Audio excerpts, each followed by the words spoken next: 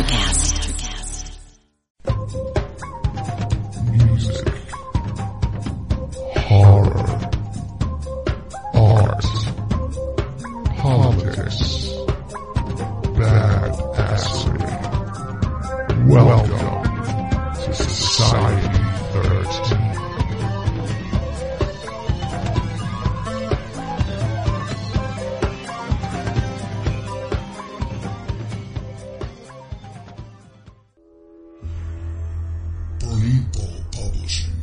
Presents the next step in evolution of horror. David J. Fairhead's The Fall of Tomorrow. The Fall of Tomorrow is a tale of desperation told by those who are striving to salvage some hope against a ravenous bastion of evil bent on ruling our world. Burning Bowl Publishing presents The Fall of Tomorrow by David J. Fairhead.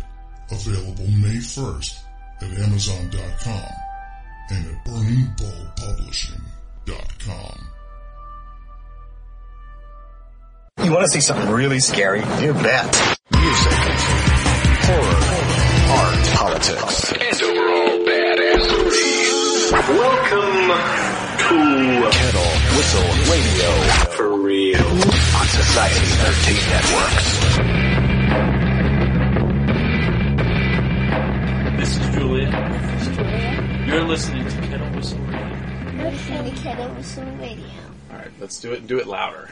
We're doing it again. Yeah, go ahead. Take two. Can you hear me? The mask comes alive. No, listen. No. And you're listening to Kettle Whistle Radio. You're listening to Kettle Whistle Radio. You're listening to Kettle Whistle Radio. Kettle Whistle Radio. Yeah! Yeah, yeah!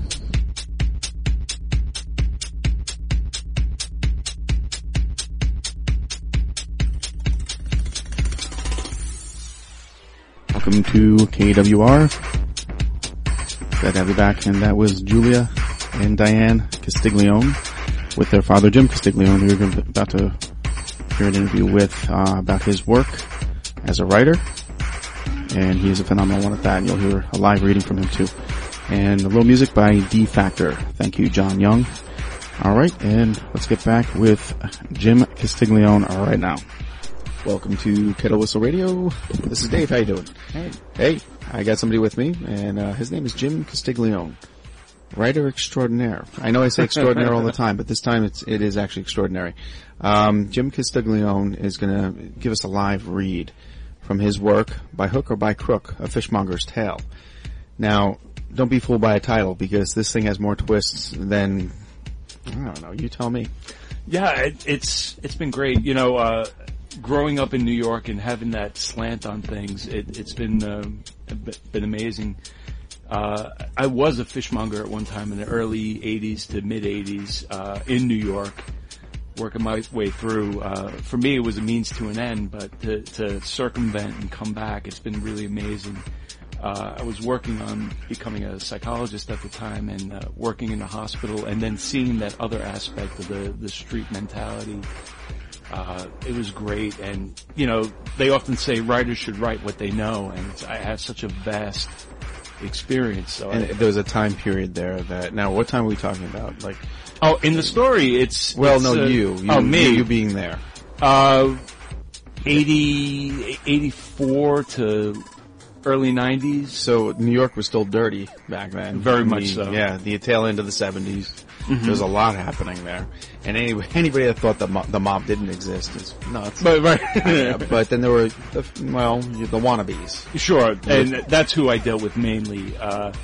People who dabbled with different things. It was a time period in the life that you got by any means necessary. There was always a hustle. There was always something to do on the side, and they're just very colorful characters, and I'll always remember them. I've had a lot of wine that fell off the back of a truck, and it was the best wine I've ever had in my life. I won't say who, where, or what, but it was called street wine, and I'll never forget. And if you went to the person that gave it to you and you say, "Hey, where can I buy it?" You can't. And if you did, you wouldn't want it. So right. So, yeah, I understand the world you're talking about here, and I've read some of your stuff, and it's fun, it's amazing, and this guy depicts, I mean, you open up these worlds that, well, people, you know, they're going to say, oh, Goodfellas, or, you know, all the Robert De Niro flicks, alright, fine. No, this is coming from a real place. A Bronx Tale, De Niro, came from a real place. And that dude did not turn out so well. But, this comes from a real place. You were in that world, and that, like you said, writers write what they know. So, well, whenever you're ready. Yeah, sure. Okay, just a little background. The main character is named Vinny, and he finds himself in an interrogation chamber, and he doesn't quite know why he's there. He's kind of ineffectual, and he's a daydreamer, and his world is so chaotic that he reverts to an internal environment. So I have the interrogator asking him, okay then, tell me more about the day and about your deliveries. And Vinny says, never got to do any of my deliveries today. I was at the counter all day, the lights in the case at work were not functioning properly, and we see a finicky customer examining some flounder through the glass. Vinny's pulling out all the stops because sales have been off. The customer goes, when did the flounder come in? It came in this morning. Are you sure? Yeah, I'm sure. I'm going to check out the meat selection. Whoa, what gives? Thought you were interested in the flounder. The fish looks 5 days old. We see Vinny lean across the case towards the customer with intensity, and in a menacing fashion he says, hey pal, you think I could sell something that was 5 days old? The customer says, well, can I smell it? I don't even think I could pass that test. Never mind, thanks. Make way, folks. Douchebag coming on through. Then another character, Jimmy, says, are you okay? Cover the counter. I need to clear my head. After that last customer, my brain feels like a loaded gun. We see Vinny run towards the cooler where the ice machine is located. Closing the door behind himself, he kneels in front of the ice bin. His left arm is wrapped around a pail that's in an embracing fashion. His right hand gently caresses the sides of the pail. He gingerly traces the front of the pail as if it was identifying facial features. To himself, Vinny says, it wasn't supposed to be this way. I didn't want to do that. Jimmy shouts out from the back, I could really use some help right now. Vinny emerges from the cooler, acting not quite right. Who's next? Customer goes, are your oysters fresh? What kinds do you have? You have a choice of 4. What is your favorite? It's a toss-up between the Chesapeake and the Blue Points.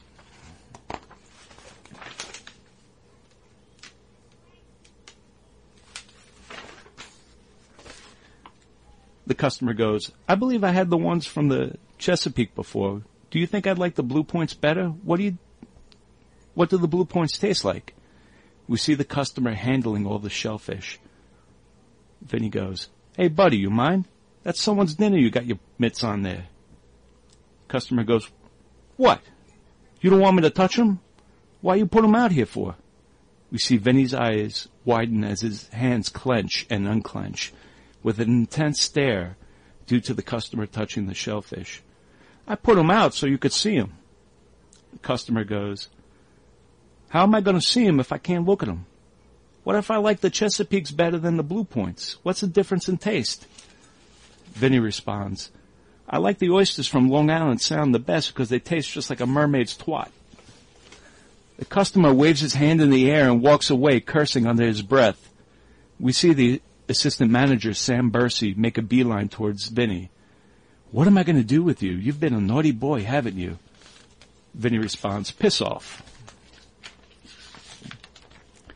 This is the second complaint I had today.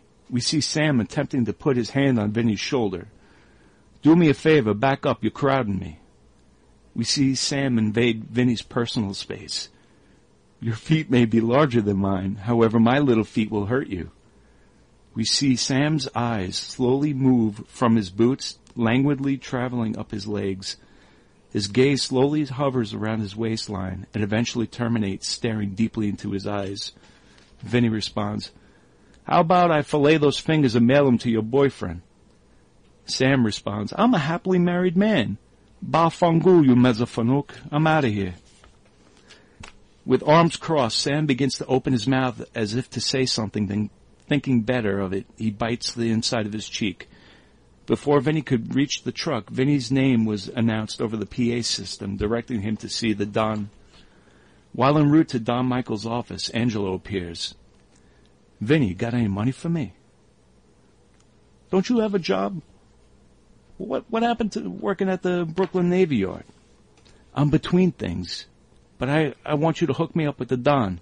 Forget about it, especially after you handled things so poorly with Richie. Why give up that gig, so you could be the butcher from Bensonhurst? Angelo's face gets flushed red while snot runs out of his nose. We see Angelo, in a moment of impulsivity, grab Vinny's chest with both hands. He makes a fist while twisting his hand, clutching Vinny's shirt, as if to shake him, then quickly recovers by brushing his clothes off. Sorry. Not for nothing. You touch me like that again, I'll bury you where you stand. Angelo responds, Vinny, you got me all wrong. I got the situation, and I can't get into it right now. I need cash. I promise I'll pay you back. We see Vinny shake his head back and forth in disbelief. He pulls out a wad of folded bills out of his front pocket and pulls a rubber band off. So, I mean, that was an interaction that I was writing. I just envisioned these two characters as brothers and that sibling rivalry and just how, stuck in that world. One was envious of the other and constantly at odds. And it came from a real place, I think. Yeah, well, I'm not telling tales out of school, but no, I'm kidding.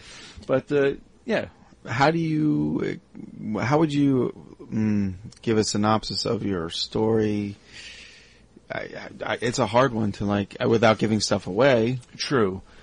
I see him as an ineffectual person, Vinny, and he wants to strive for something that's much larger than himself, but he's inundated with all these negative thoughts and people around him. It's growing up in the projects and, trying to make something better of himself. And actually there's a lot of twists and turns, and it does turn out to be a positive story. However, I take you on this journey that delves deep. It's a person who descends into the heart of madness. The person is clearly not wrapped too tight, but in the event of suffering a miscarriage, a stillbirth, the character descends into madness, and something that was going to be a joyous occasion, he brings a stuffed toy for the baby, and that becomes his conscience, his alter ego, if you will. That's strong stuff. Yeah. Yeah, that's awesome. Well, not so awesome. It's dark. It's dark. Yeah. I just liked something about, on Facebook, like you said earlier. Yeah. Somebody died. Let's like it. I just did that. God. No, but yeah, it's pretty lethal stuff that you're dealing with there. And like you said, it goes to a dark place. You've got some Dante and Inferno references. And you said also the five stages of depression, actually. It's, in Dante's Inferno, there's circles of hell that he must travel through, and Virgil is the guide. And I use that name in an effort for the stuffed animal becomes alive. It's animated, and I envision it almost as like a wise guy type of that vernacular, like a South Bronx dialect, and the stages. In reality of depression is bargaining, acceptance, denial, and I know we both drew a blank there. Yeah. So anyway, yeah, and it's I tie that in. That's funny. Now, the thing of it is, now what you should tell people is peoples is. We were drinking really good wine. Yes. Decent wine. What was this contest that you submitted your work to? It was. Do you want to talk about that? Yeah, sure, definitely. I was in it was the International Page Awards.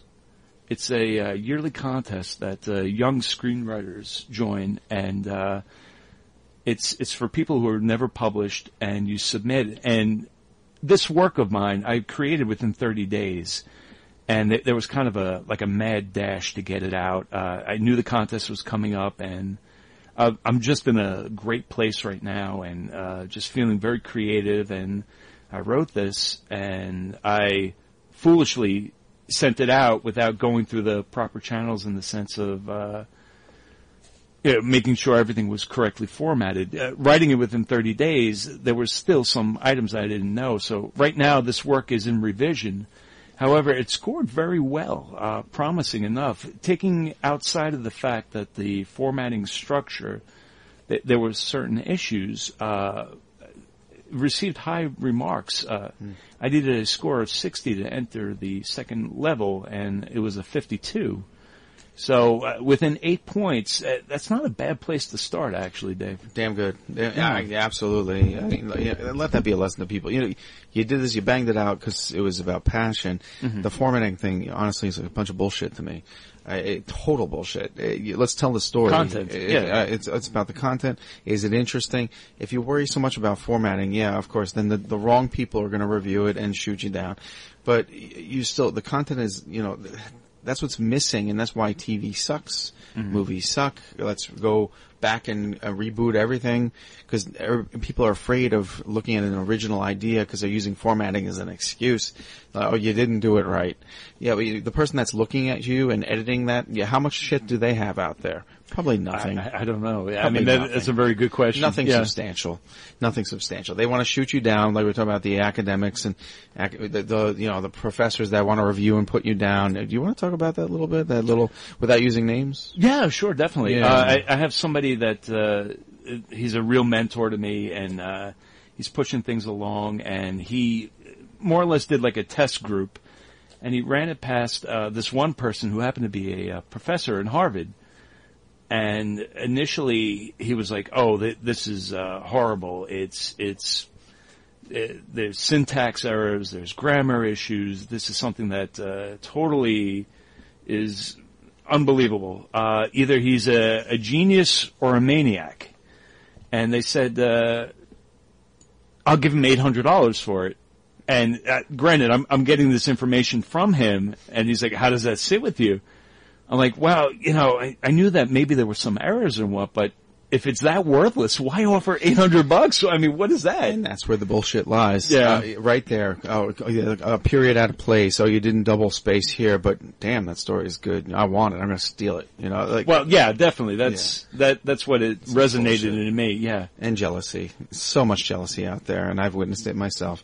And it's just ridiculous. You know what? You're right what you write. If it's good and people love it, they'll come back for more. But the formatting errors, that's something, editors are supposed to get paid to do. Sure. And if there are any editors out there. If there are there any left? I don't know. We can do this ourselves. You read it 10 to 15 times. You let maybe 5 other people read it. Mm-hmm, mm-hmm. Who needs the editors? If that's the way it's going to be, and it's all about syntax error, you know how much good art is missing? I mean, when's the last time a person went up to somebody you knew that paints or draws pictures and says, "Why'd you use blue?" Yeah, that never happens. Right. It never happens. So that's where I draw the line with the formatting and the bullshit. But anyway, then right there, that says he wanted your story. Yeah. That makes me angry, but I'm glad you held on. Oh, definitely, most definitely. So where do we go from here? Do you want people to read your stuff right now? I don't think you want to give anything out or email address or anything like that. It's up to you.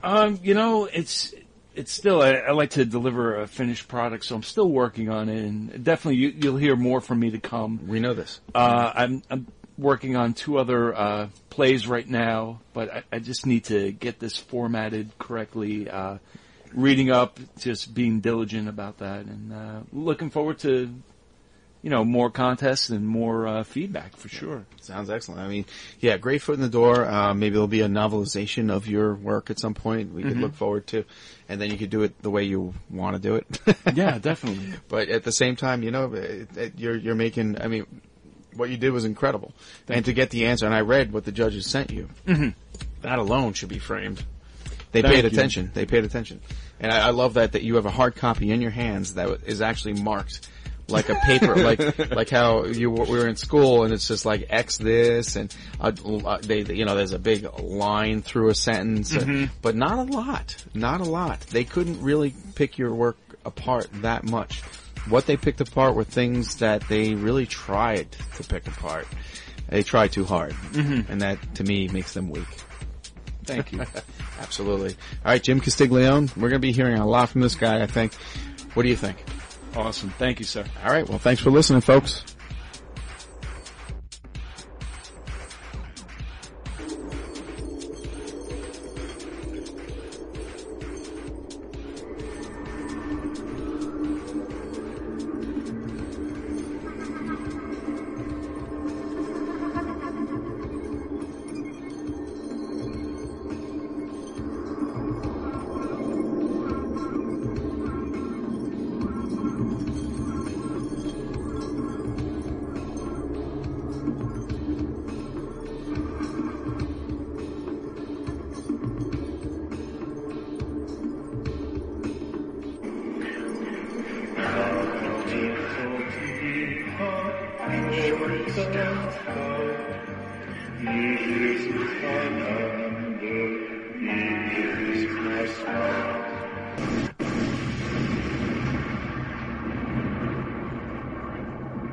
I have some loose jello, okay? Okay, well that settles that. Today is working for me. Do you believe that for yourself? Hey, I'm Pastor Julie, and I want to empower you through encouragement. Inviting you to my podcast, Big Truth Encouragement, where I unpack living a faith-filled life. I created my podcast for the ladies, but gentlemen, you'll gain something too. So I invite you to listen to Big Truth Encouragement on Electricast and any platform where you listen to your podcast. Electricast. Welcome to Sarah Talk Solutions. Ladies and gentlemen, you've tuned into a bit of a different type of show. I'm Sarah B and I'm your host. You can find me on my IG, which is Aussie_Sarah_LA. I talk about amazing, relevant conversations and topics and what functions that goes on in this magical, wonderful, wonderful city of the City of Angels. My IG, which is Aussie_Sarah_LA. Electricast.